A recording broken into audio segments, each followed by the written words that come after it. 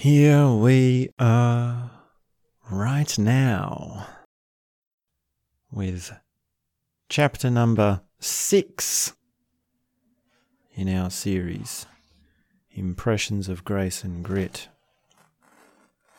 And this chapter is titled Body Mind Dropped. And the term body mind is used in many different ways.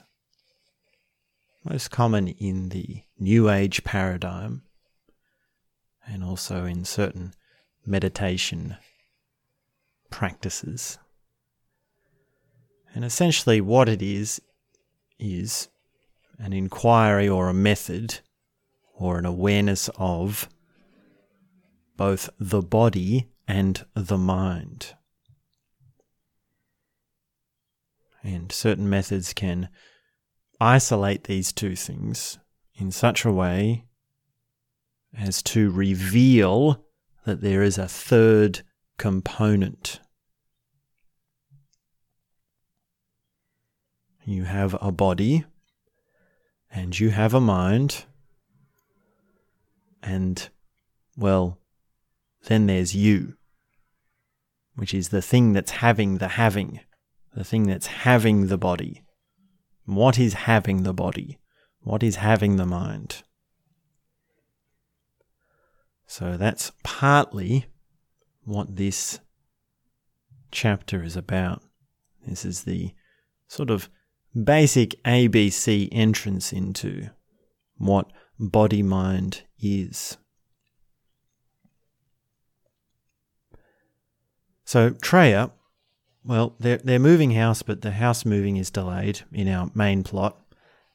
And Treya goes on a meditation retreat.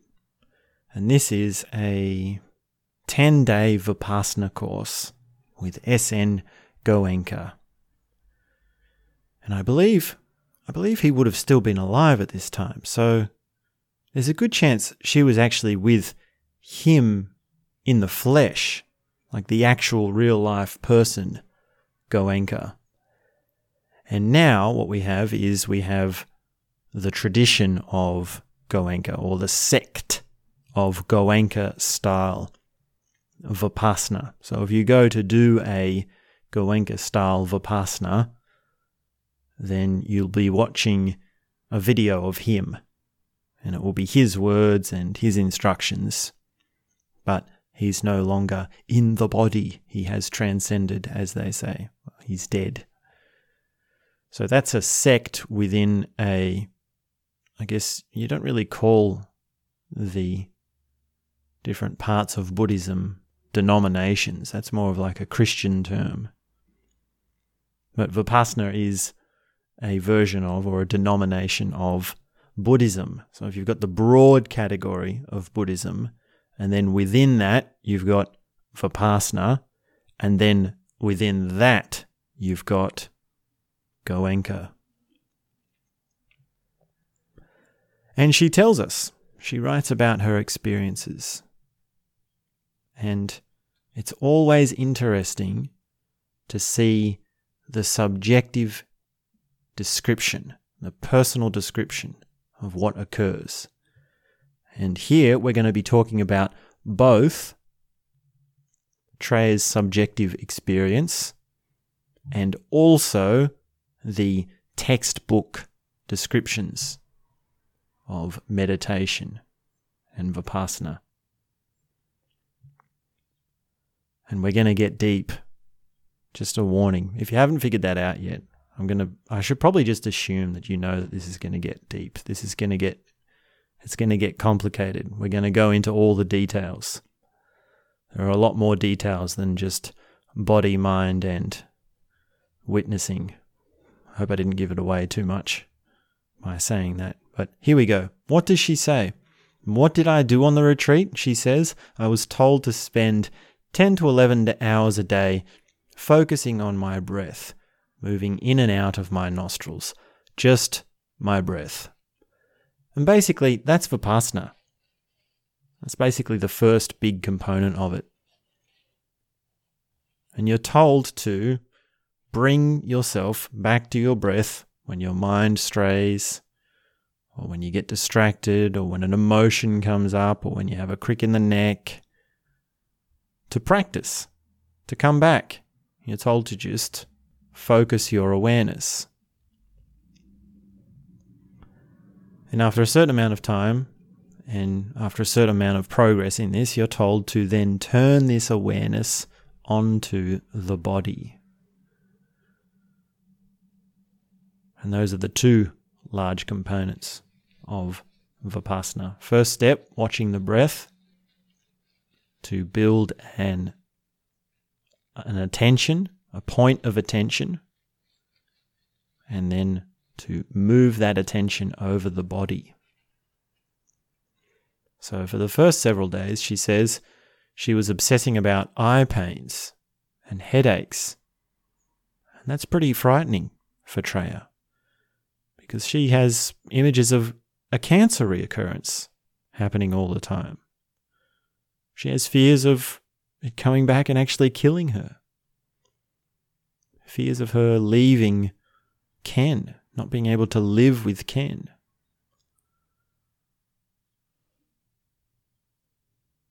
And there's a lot of things that can come up and distract you when you're on a Vipassana retreat.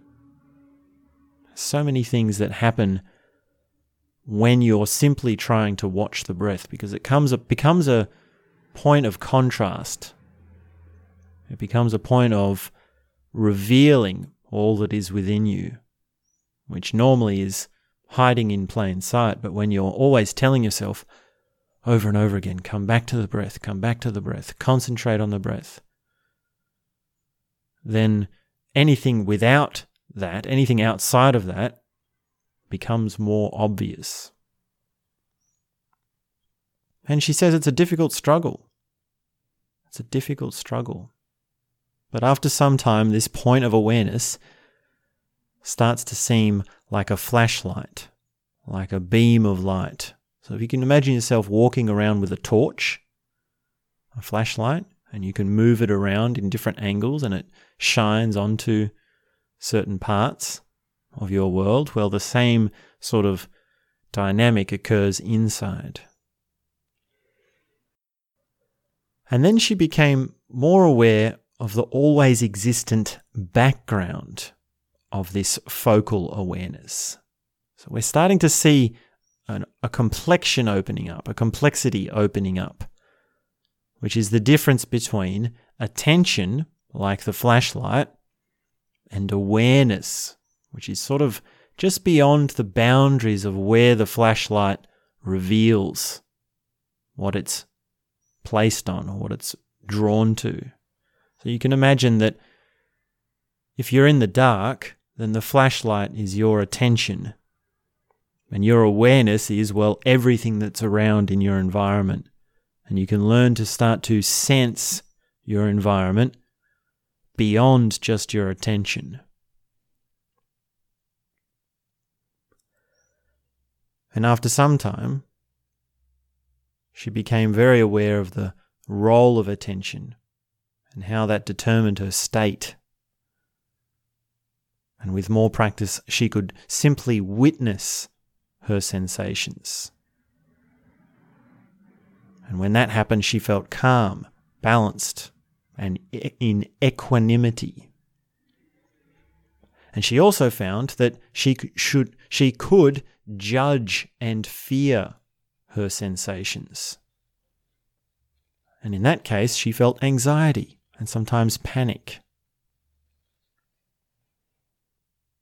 So this is a difference that is learnt by seeing it over and over again, by drawing your attention back to it over and over again. The difference between simply watching, allowing something to arise and fall, or judging it and reacting it. And this is a back and forth. This is why Vipassana courses are 10 days long. Because we normally go in and say, well, okay, I need to find this point of attention, but there's a cloud of distractions. There's a cloud of back and forths. And this is even the case for Treya. Now, at this stage, she's done about 5. I think this is her 5th 10-day course. So she's not exactly a novice. She's not exactly a beginner. She's aware of the technique. She's done some headway on this. And yet still, she's going in and she's learning again the difference between witnessing without judging and remaining in equanimity, or judging and fearing the sensations. And then she becomes aware of things that she was never aware of before, like thoughts and ideas and concepts, words, images, stray sensations, random bits of stories that emerge and fade into awareness. She becomes aware of these things that she tells herself, of automatically wanted to move whenever her position gets a little bit uncomfortable. So that's really something, because you can say, just watch, but then if your legs or your neck or something gets uncomfortable, well then you move your body to get more comfortable. But that's a reaction. So learning to watch the discomfort, and it is pretty difficult to sit cross-legged for 11 hours on a cushion without a backrest, with your eyes closed doing nothing. There's a lot of nooks and crannies that happen in your bones and in your bum and in your legs and in your hands and shoulders when you're doing that. Now, some people from certain cultural backgrounds can do that naturally. They've got the strength of their culture behind them.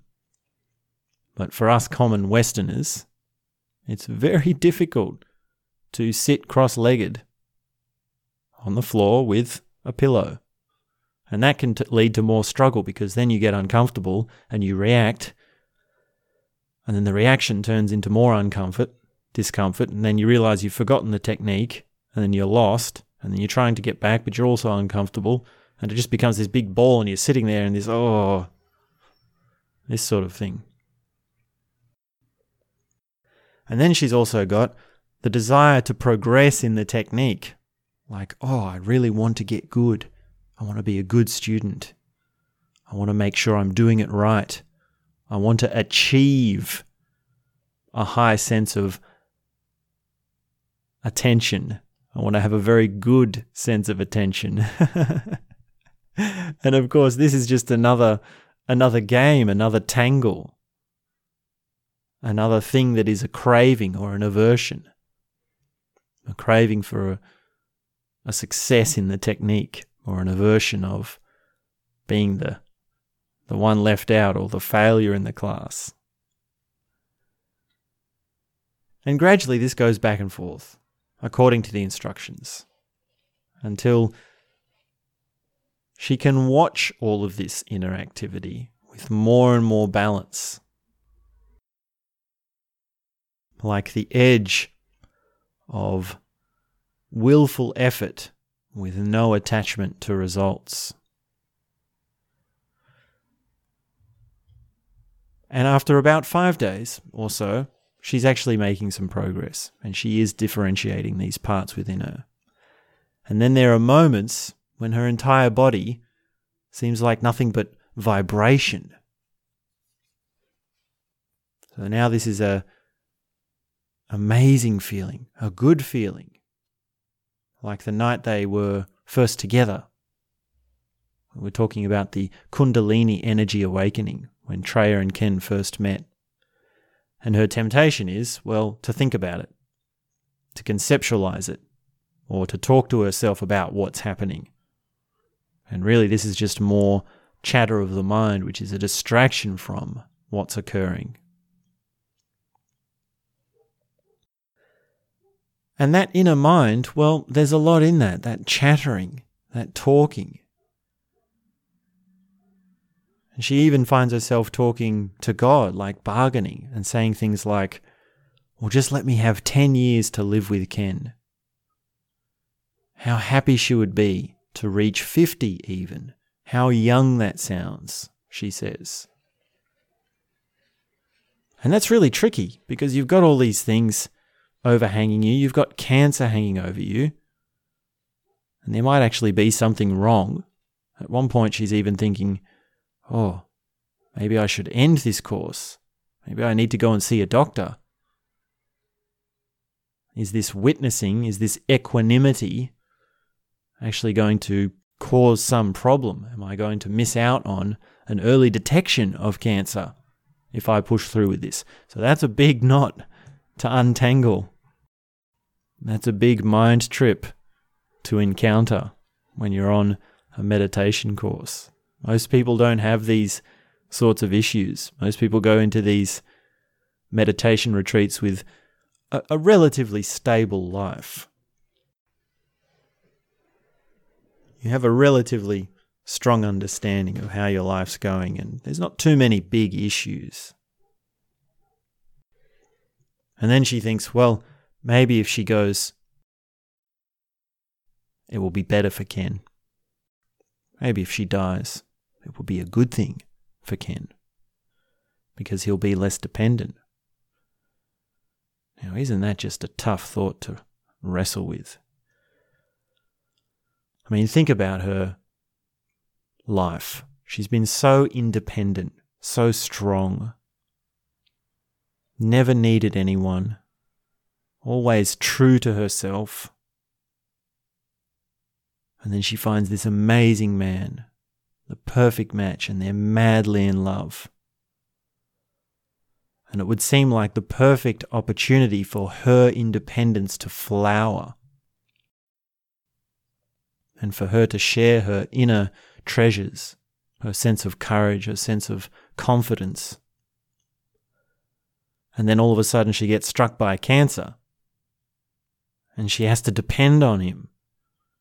She has to share her worries with him. She can't just hide her anxieties. She has to be honest about it.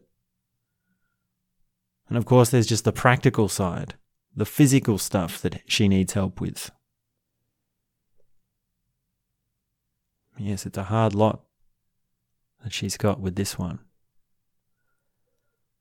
And then there's other thoughts as well, which aren't quite as heavy, where she calls it the trickster that comes in. And the trickster is the mind which sort of says, well, we're moving to this new house, so what's the colour of the carpet? And will that work with the colour of this kind of table? Or can we use this kind of wood for the furniture? Oh, yes. And what about another closet in the bedroom? And what about this kind of furniture or this kind of lamplight or lighting? And the curtains? What about the curtains? Oh, yes. And she's sort of thinking there like, sitting there thinking like, wow, this is great. Oh, I love to, yes, I'll munch on that for some time. That's a really good thought. How exciting, we're moving to a new house and there's things to work out. So there's always also the temptation to just enjoy thinking instead of witnessing it. And she says that by day 5, she can almost completely let go and simply witness.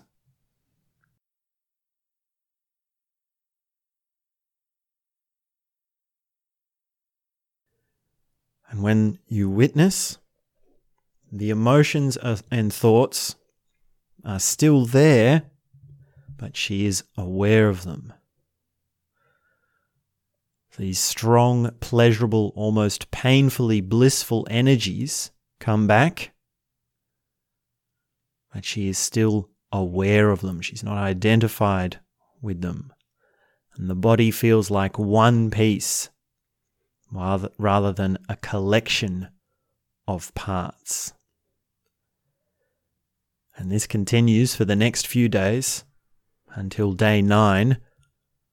She notices that whenever a cancer image comes up, she doesn't react. It doesn't frighten her.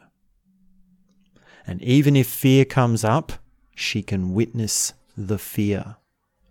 Equanimity, free flow, clear observation remains with her throughout day 10.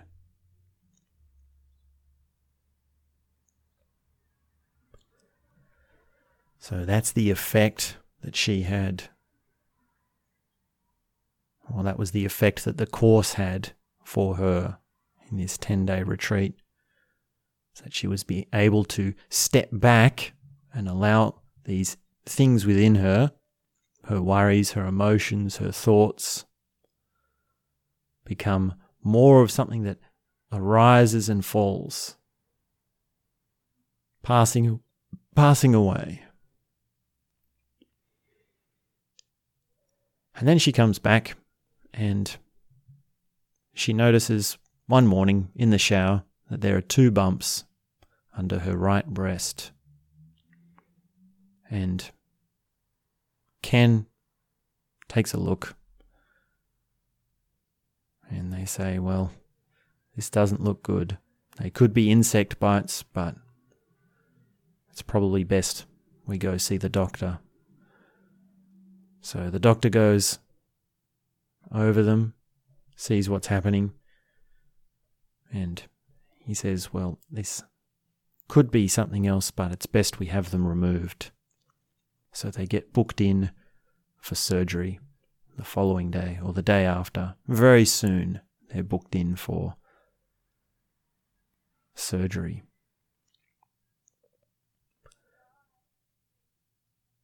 And on the drive home, well, Treya is quite equanimous. She's quite peaceful. She's okay with it. And it's not like the same worrying that it was before. So she's changed. She's found something deeper. And they start up a bit of a conversation, and it turns out that Treya really wants to talk about meditation with Ken. And she sort of just starts, putting out some things, putting out some stories. And Ken picks up on this, and he realizes that, well, she's up for a conversation. And they can either talk about their worries of cancer and the doom and gloom or what they're going to do, or they can have a nice conversation about meditation. So he goes along with it. And so here's what Ken says and Treya says as they talk about meditation. And fundamentally, you have to trust your own experience. And in this sense, it comes back to the scientific nature of meditation. Because if you distrust your own experience, then you must also distrust even your capacity to distrust, since that is also an experience.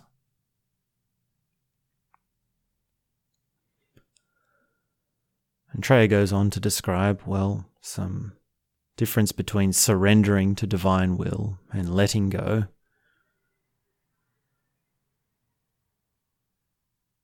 And that's the difference between submitting to a master or doing it under your own will.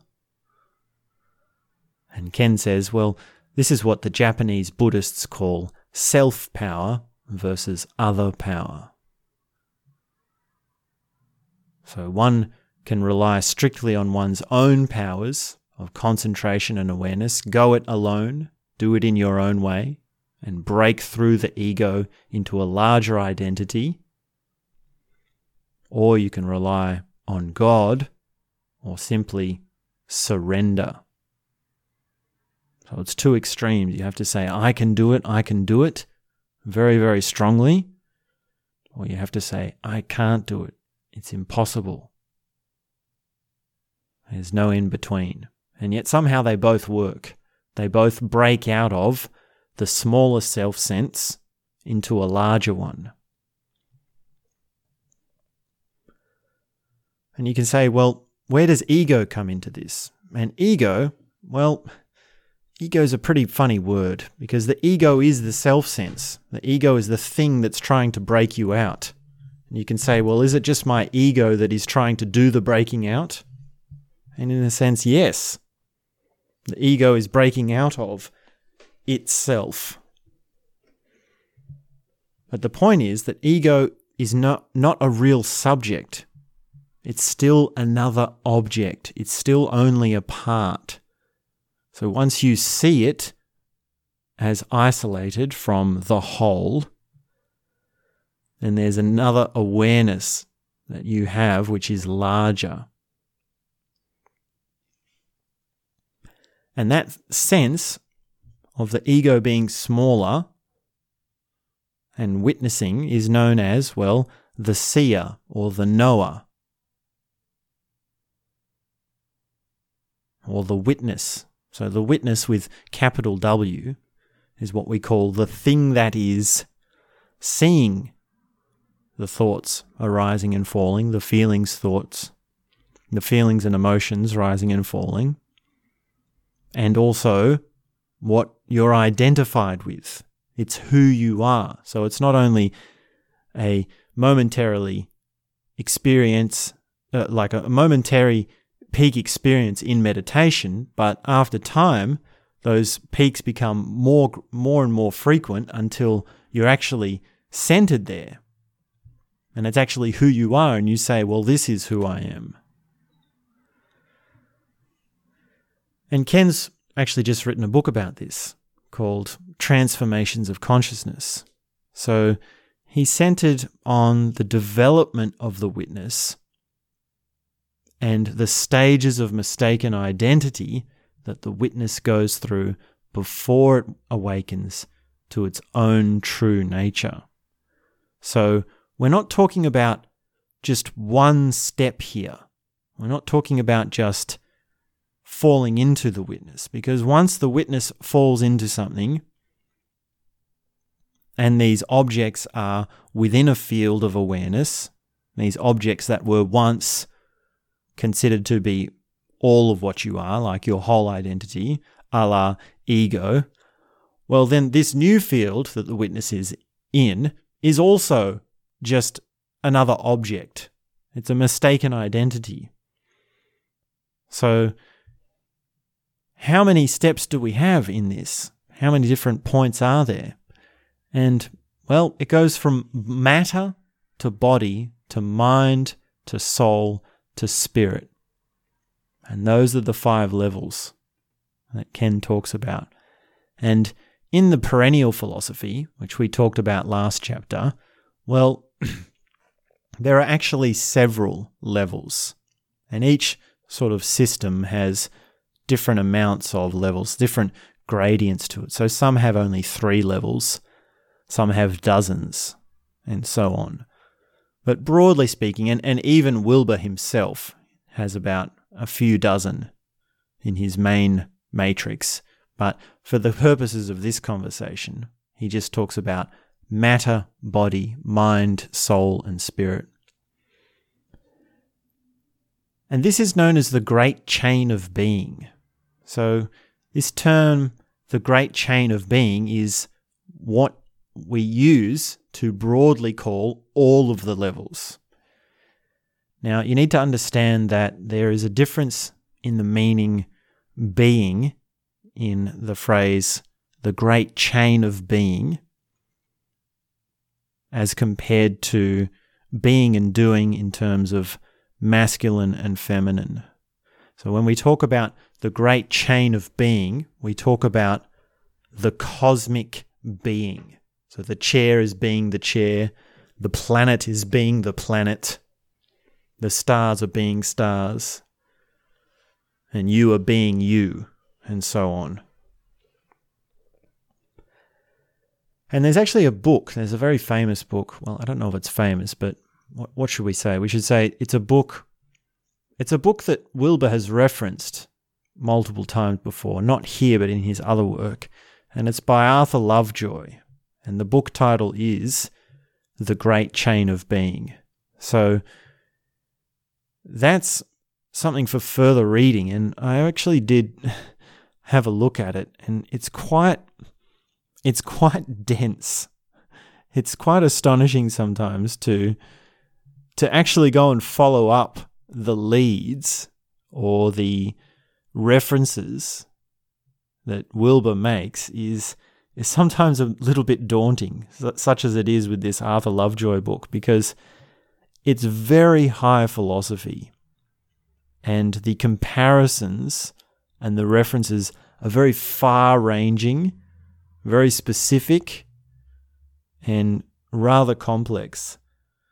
So essentially what Lovejoy is saying in The Great Chain of Being, oh, look at me, I'm actually going to try and sum it up. I don't believe I'm going to even attempt to do this. Is this too much? Give me a go at it.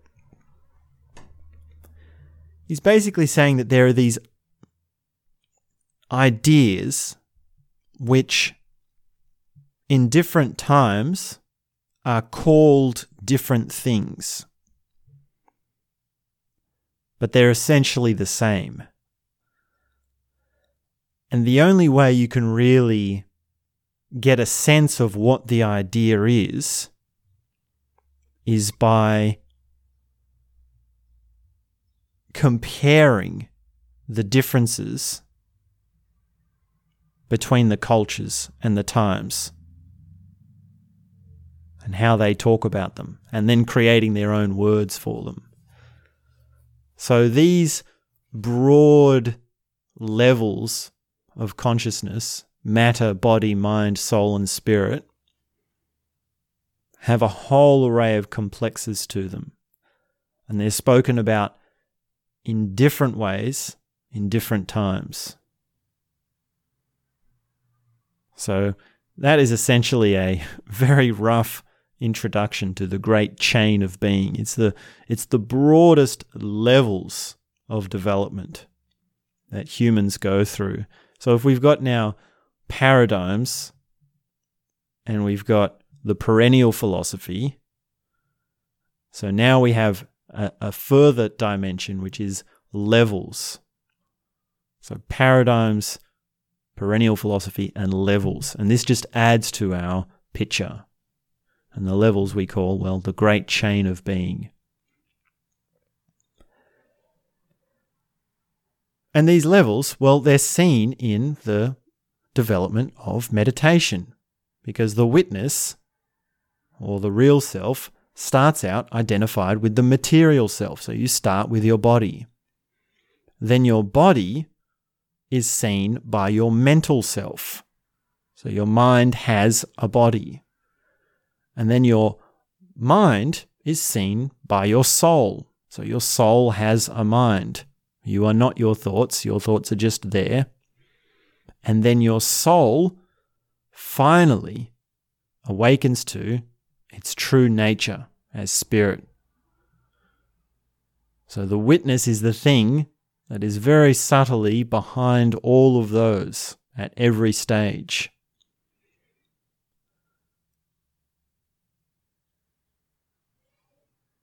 And this is all what the great chain of being is. This is all what you can find within your own being. And the idea of, well, the other idea is that there's one of everything. And another reference he makes is to Teilhard de Chandran.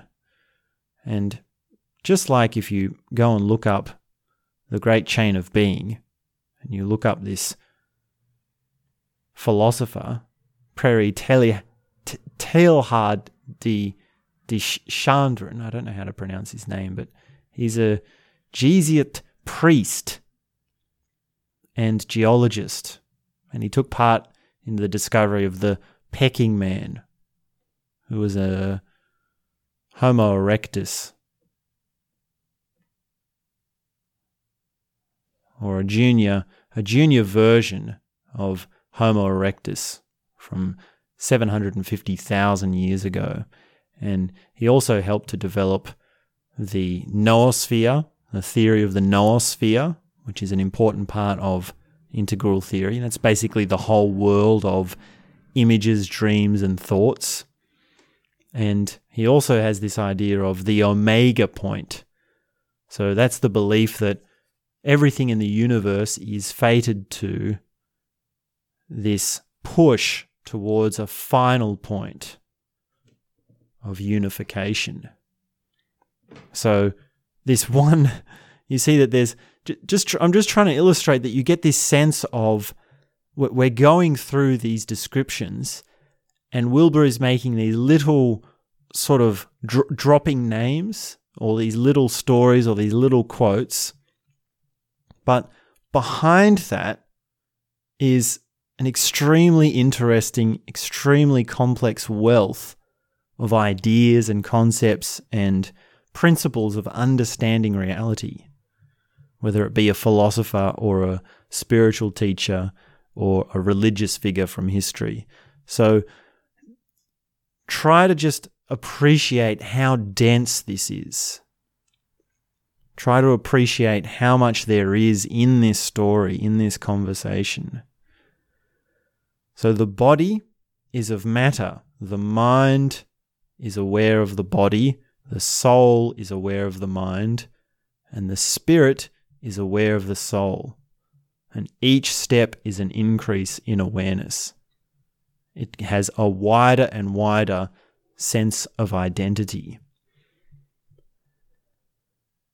And that as a theory, well, it's a bit full of mind, isn't it? It's a bit hard to wrap your mind around.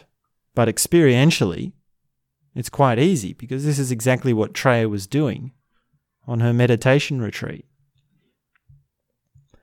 And then the other component of all this is the neuroses, or the things that can go wrong. And Wilber, in his book, like he discusses, this book that he's just done, Transformations of Consciousness, he puts in the different types of neuroses at different levels. So at level 1, you have psychosis, like schizophrenia, and then there's borderline conditions like narcissism and general neuroses. But most therapy does not deal with the higher stages of neuroses. So it's really only the body-mind that has the most common neuroses, and those higher level ones are a little bit more rare, a little bit more tricky to pin down. So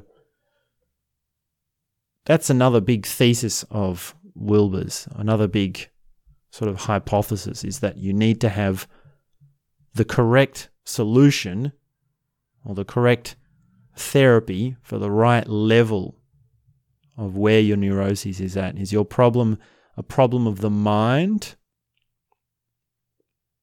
or is it a problem of the emotions, or is it a problem of the body? And is it a matter of identifying it to a higher stage, or is it a matter of fixing the stage you're at? And that's what's so important about indexing and correctly categorizing all of the therapies and psychologies.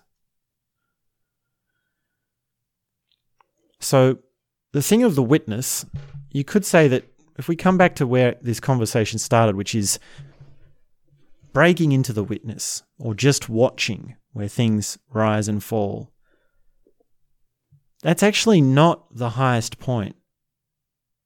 It's not what spirit is. That's not what this oneness is. Now, it is one of the highest levels because it's of the soul, but it's not the final barrier. So, in other words, there is still a very subtle form of subject-object dualism in the witness. The witness is a huge step, and it's very important. It's necessary. You can't leave it out, but it's not ultimate. And there's a story of Ken Wilber, that's not shared here, but elsewhere. There's a story of Ken Wilber who's training himself to learn the witness, and he's working on his witnessing work. He's working on his witnessing skills and trying again and again to identify with a larger and larger self-sense. And he's sitting in meditation, and his teacher, his Zen teacher, sort of creeps up behind him and then whispers in his ear, the witness is the ego's last defense. And at that point, he broke into the spirit, the oneness. And that's a very powerful story. It's a very interesting occurrence to have happen to you. And it says something about these traditions, such as Zen, which is that they are aware of these levels. And they can see when students are at certain points and what students need. And it's not that the Zen master would have been guessing. The Zen master would have been working with Ken. They would have been known to him for some time. And he would have been reporting back, well, these are my experiences. This is what's happening. This is what I'm going for. So the trick is, you just want to say, like, if you're a beginner meditation, if you're just starting out with meditation and you get all this and you say, okay, well, I've got I've got body, mind, soul, and spirit, and I just want to break into the big spirit, but I need to learn the witness, then it can be a bit too much, because you have to go through the steps. You have to do the little baby steps. And it doesn't work to just say, I just want to break in. I just want to have the big spirit. I just want to find the big self. That doesn't work. We all go through the different stages. We all have varying degrees of steps on the path. And really, this is why you learn a traditional meditation. It's because you see that there's these layers, and you're not going to be able to just jump around all of them straight away. So you say, well, okay, give me a tradition. Give me a known, proven method which will take me through them step by step. And that's why you go on a meditation retreat, because it begins with one level, very slowly, very clearly, points out some of the traps, and then moves to the next level. And then there is more instructions, and you take your time, and then more traps are laid out.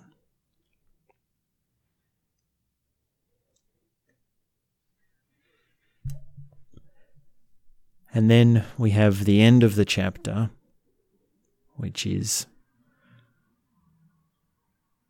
Ken and Treya sort of just in their house after having this massive conversation. And it is quite a conversation to have with your partner. I mean, this is the sort of stuff they talk about. This is the sort of stuff they get along on. So it's good that they have something to talk so much about. And it's good that they are very much open and familiar with these ideas. They have a lot of shared understanding with these ideas, which makes them very close. Makes them very close in their conceptual relationship. And Ken's sort of like, okay, well, it's getting late, so I'll cook some spaghetti. And there's a moment of quiet, and all of a sudden, the conversation topic that hasn't been said starts to fill the air. And Treya looks up at Ken as she's sitting there, and she says, I'm determined not to let myself or anyone else make me feel guilty or embarrassed about this.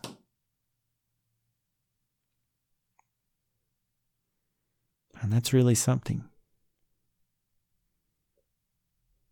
That's really something to say. To be given a new resolve about guilt and embarrassment in relation to all the people in your life is a powerful step. And her newfound equanimity, her newfound witnessing skills And her new resolve really shines forth in that one statement. And it really shows the hint of what's to come when she has these 2 lumps removed from surgery. So to summarize, the body-mind dropped is when you identify with something larger, with a larger awareness.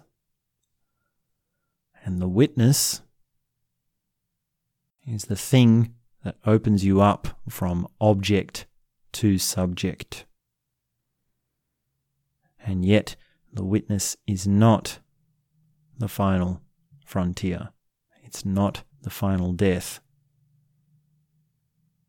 Because the only thing that's ultimate is self with a capital S, or the one, the all,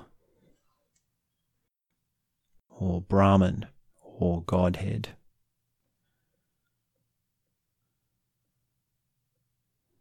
And that's chapter 5, or chapter 6, sorry. Still getting my chapters mixed up.